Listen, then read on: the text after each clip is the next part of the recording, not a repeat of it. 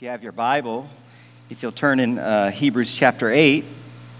Hebrews 8, we're going to be reading verses 6 through 13, and I'm pretty pumped about this message. While you're turning your Bible, we're in the book of Hebrews, and Hebrews, I'm telling you, is a challenging book, but if you're like me, I'm a bit of a slow learner. I kind of bring up the rear in most things, but man, when I start to get it, I tell you what, I start to get it, and it's not how you start in a race.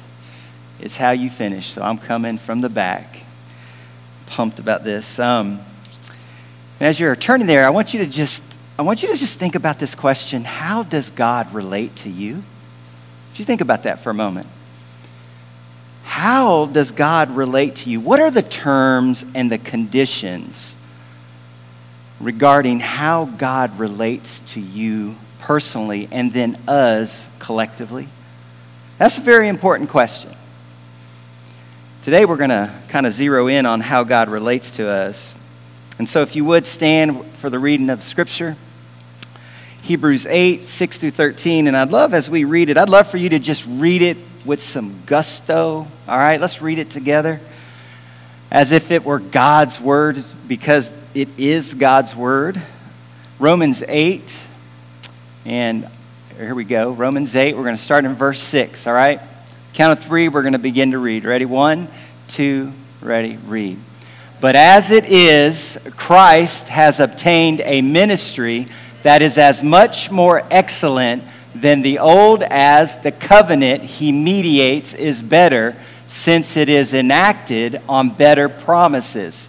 For if that first covenant had been faultless, there would have been no occasion to look for a second. For he finds fault with them when he says, "Behold, the days are coming, declares the Lord, when I will establish a new covenant with the house of Israel and with the house of Judah, not like the old covenant that I made with their fathers on the day when I took them by the hand to bring them out of the land of Egypt. For they did not continue in my covenant, and so I showed no concern for them, declares the Lord. For this is the covenant that I will make with the house of Israel after those days, declares the Lord. I will put my laws into their minds and write them on their hearts. And I will be their God, and they shall be my people. And they shall not teach each one his neighbor and each one his brother, saying, Know the Lord, for they shall all know me, from the least of them to the greatest. For I will be merciful toward their iniquities, and I will remember their sins no more. In speaking of a new covenant, he makes the first one obsolete, and what is becoming obsolete and growing old is ready to vanish away. This is the word of the Lord. To God, amen. You may be seated. Now, over the past 2 years, I think I've married about 4 couples, maybe 5.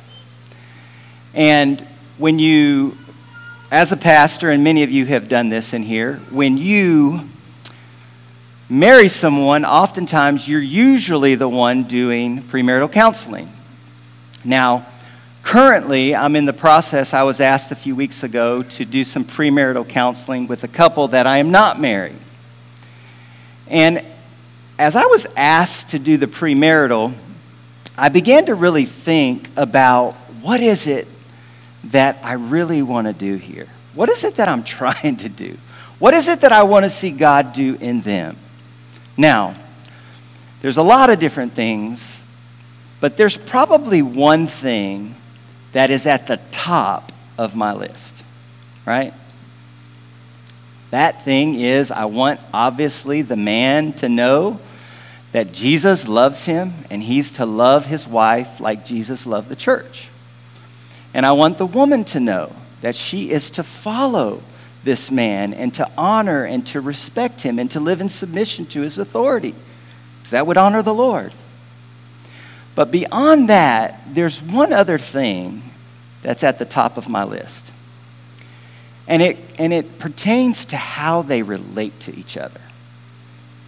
You see, before they come into a marriage covenant, their relationship, or the terms of their relationship, is pretty much not binding, if I could say it that way. There's some semi-agreement in how they're going to relate to one another. And if things kind of go south, guess what? Peace, right?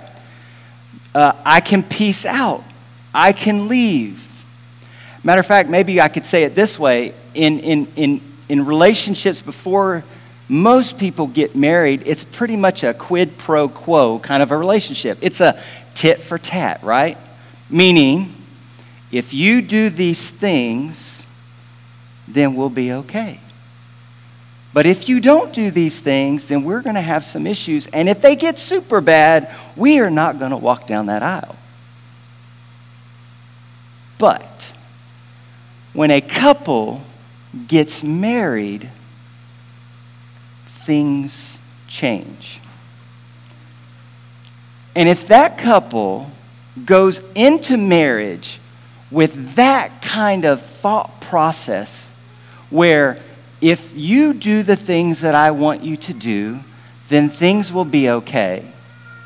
But if you don't, then we're going to have problems. And if they get too bad, divorce could be an option. If you take that approach, or if a couple takes that approach into marriage, guess what? The one thing that they will lack, the one thing that they probably want more than anything else, at the very core of them, they will not have. And that one thing is true vulnerability and intimacy. Because if I know, or if you know, that I can do something that would cause you to take off, you best believe I'm not going to share it. I'm going to probably hide it because I don't want you to leave. It's governed by fear. So there's a lack of intimacy. And so what I want to do with couples is I want to say to them, listen, go into this thing saying that no matter what, I am going to be here. When I say I do to you, I am going to be here, and I am not going anywhere. You can try to push. I tell Andrea all the time, listen, if you leave, I'm coming with you. I'm serious. I told her that, I think, was it last night. If you leave, I'm coming. I'm packing my bags. But think about terms and agreement. That's what I mean, really. And I just want to say, for those of you who are married here, right? What's it like in your relationship? What are the terms and the agreements? Does your spouse know that beyond the shadow of a doubt, you are there for them no matter what? That they can share their worst secret, that they could have done the worst upon the worst, but you're there. You're for them. What that creates, it creates intimacy. It creates what I would call loyalty. It creates a heart wanting to be faithful.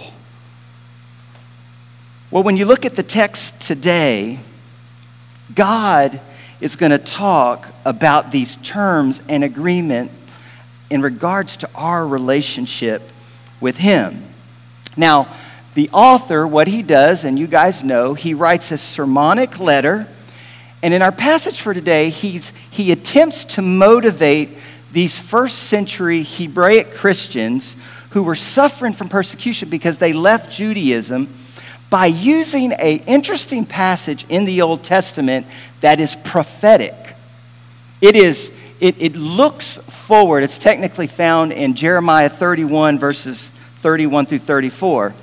And in essence, what he says to these Hebraic Christians is, hey, you guys know all about the covenants. You were told, weren't you? You knew that something new was in the works. You knew that Jeremiah foretold of a day that would come when the final priest would arrive and that there would be no more need for a sacrificial system. So he's drawing in, he's using language, he's pulling from their history, and he's wanting them to know that, hey, look, you don't have to go back to Judaism because there's something better. There's a covenant that is better. And so when we read this section of Scripture, we see basically Jeremiah, the prophet, he paints a picture of a future peace between God and his people. There would be relational peace that would come through a new mediator that would also bring a better covenant. And so what I want to do is I briefly would like to share 3 important things about the new covenant, all right? 3 important things about a new covenant, and in particular, how this new covenant applies to us. Well, before I do, we got to figure out what a covenant is. So let's start here. What is a covenant? A covenant, as you see up here, is a relationship. Let's start there. It's a relationship. Now, oftentimes when I've heard, or at least in the past, when I've heard about a covenant, sometimes I shouldn't put this stuff up here because I think y'all read it before I say it. But think about it this way. When you heard of a covenant, right? How many of us heard first that a covenant is a contract? It's a contract. It's, in essence, it's a terms of agreement. But as one theologian said, don't think of it like that. It's not that that's not true, but think of it first as a relationship. It's why I underlined the word. A covenant is a binding relationship. It's a binding relationship between 2 parties where each party binds himself or herself to perform certain duties for the other person. This word, to bind, basically is the root of this word. It's an ancient word, and it means to literally bind yourself. Think of a bond. Think of heating metals together, and when they are heated together, they become one. So this word covenant means to bind. And there are 2 parties that are involved with a covenant, and what kind of happens is they make an agreement to fulfill certain duties, and when one of those parties does not fulfill the duty, guess what the other party does? In the ancient days, they would basically invoke divine retribution. In essence, they would call upon the gods to take vengeance or to make a reckoning. You see, covenant was so special. It was first found in relationship, but it was so binding that if the covenant was broke, they would call upon God to take vengeance, to do the reckoning for them. And so that's a covenant. Now, in the Bible, there are 7 different covenants. 3 of the covenants, the Adamic, the Noahic, and the New Covenant, are made between God and mankind in general, and they're not limited to the nation of Israel. Now, there are 4 other covenants, the Abrahamic covenant, the Palestinian covenant, the Mosaic covenant, and the Davidic covenant, God made specifically with the nation of Israel. And of these 4 that I just mentioned, 3 of these are unconditional in nature, meaning God is going to fulfill them no matter what. That is, regardless of Israel's obedience or disobedience. God is going to still fulfill these. Now, the Mosaic covenant, which is the backdrop of our text today, is conditional. It's conditional in nature, meaning it's the kind of covenant that if you obey, there will be blessings. But if you disobey, there will be cursing based upon your obedience or disobedience. Now, as you know, Israel, when you read the Old Testament, Israel failed to obey the conditions of the Mosaic covenant. And so, because they did, there were dire consequences to the Jewish people. This is the backdrop that our author is talking out of. He's coming from the Mosaic covenant. Well, finally, when you look at this passage, covenant is used 7 times in the passage, which when you see a word repeated like that, it is very, very, very clear what the main point is, right? He's talking about covenant, and our author is wanting to motivate these people that are going back to Judaism, basically to say, we have a better covenant. And so now, with that said, let's pick up on 3 important things about this new covenant from our passage that I want us to see, because if we understand them, I really feel like it would help cause our relationship with God to flourish. This is very important. All right, and I'll continue to tell you why in a moment, okay? So, 3 important things about the new covenant. And if you could help me up there. All right, here we go. Number 1 is that Jesus is the mediator of this covenant. Read verse 6 with me. It says, "But as it is, Christ has obtained a ministry that is much more excellent than the old, as the covenant he mediates is better, since it is enacted on better promises." Now, a mediator is one who basically stands in the middle of something. He stands in the middle between 2 opposing parties, and this mediator usually can sympathize with both and is entrusted by both parties.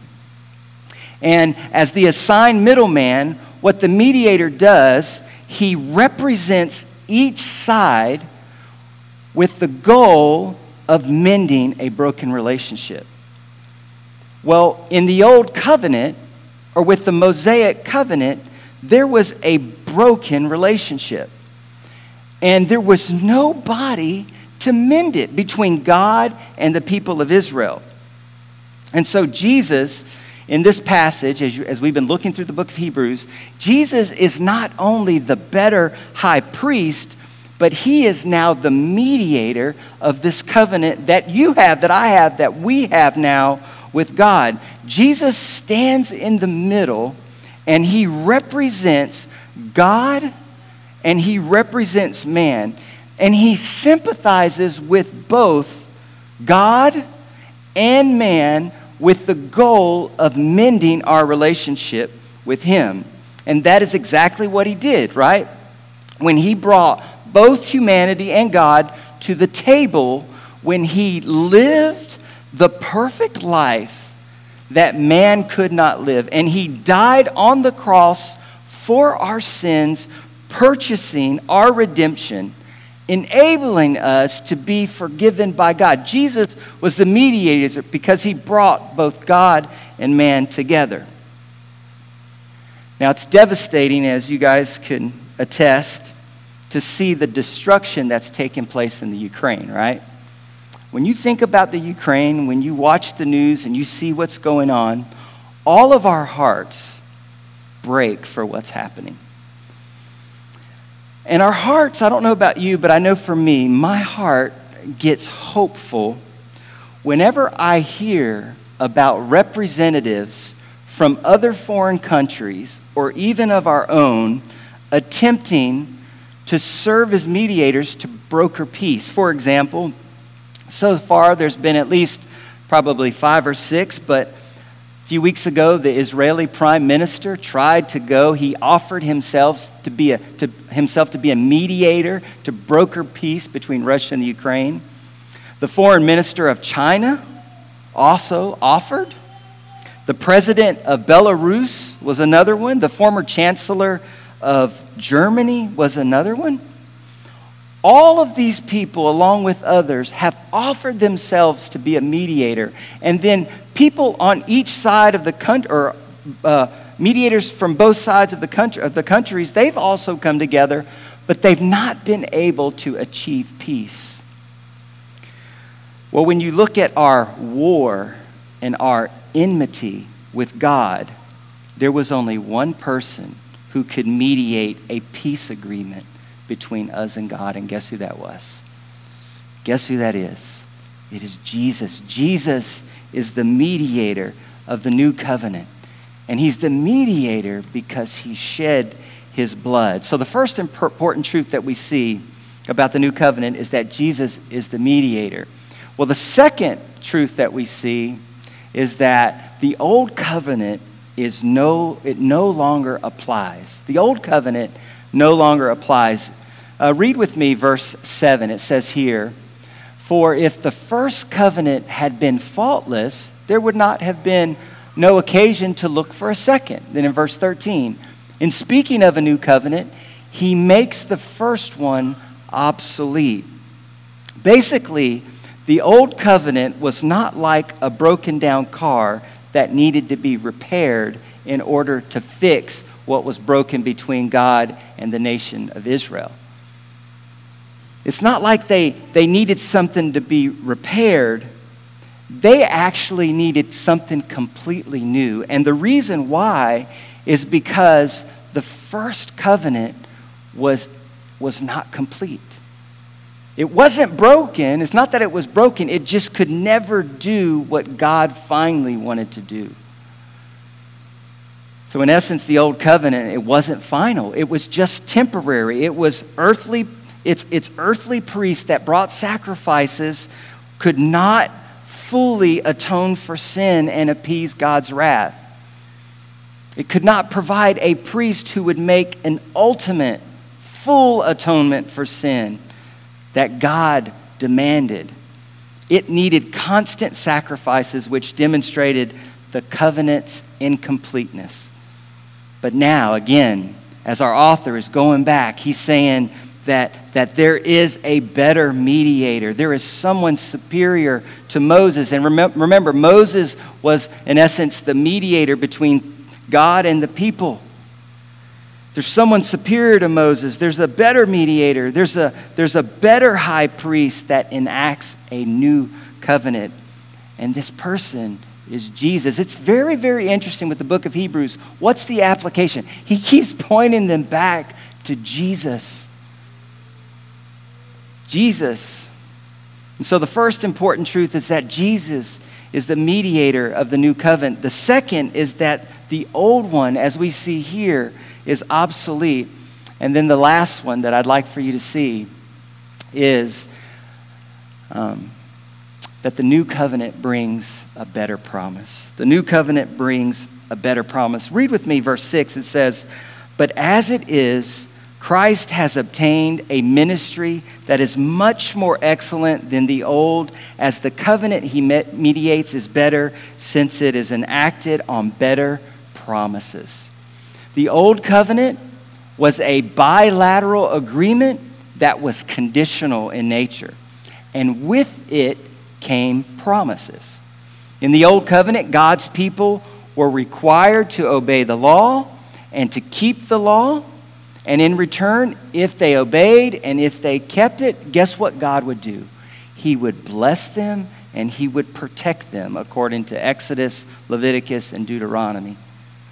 But if God's people disobeyed the law, as they did, God would do this.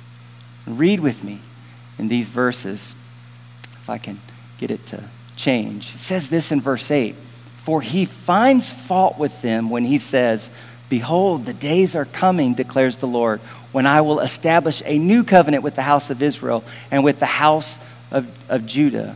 Not like the covenant that I made with their fathers on the day when I took them by the hand to bring them out of the land of Egypt. For they did not continue in my covenant, and so I showed no concern for them.'"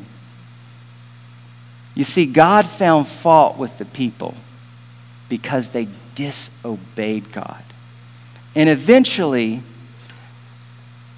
here's what God did. And this is, as we're winding down, I just need you to get this.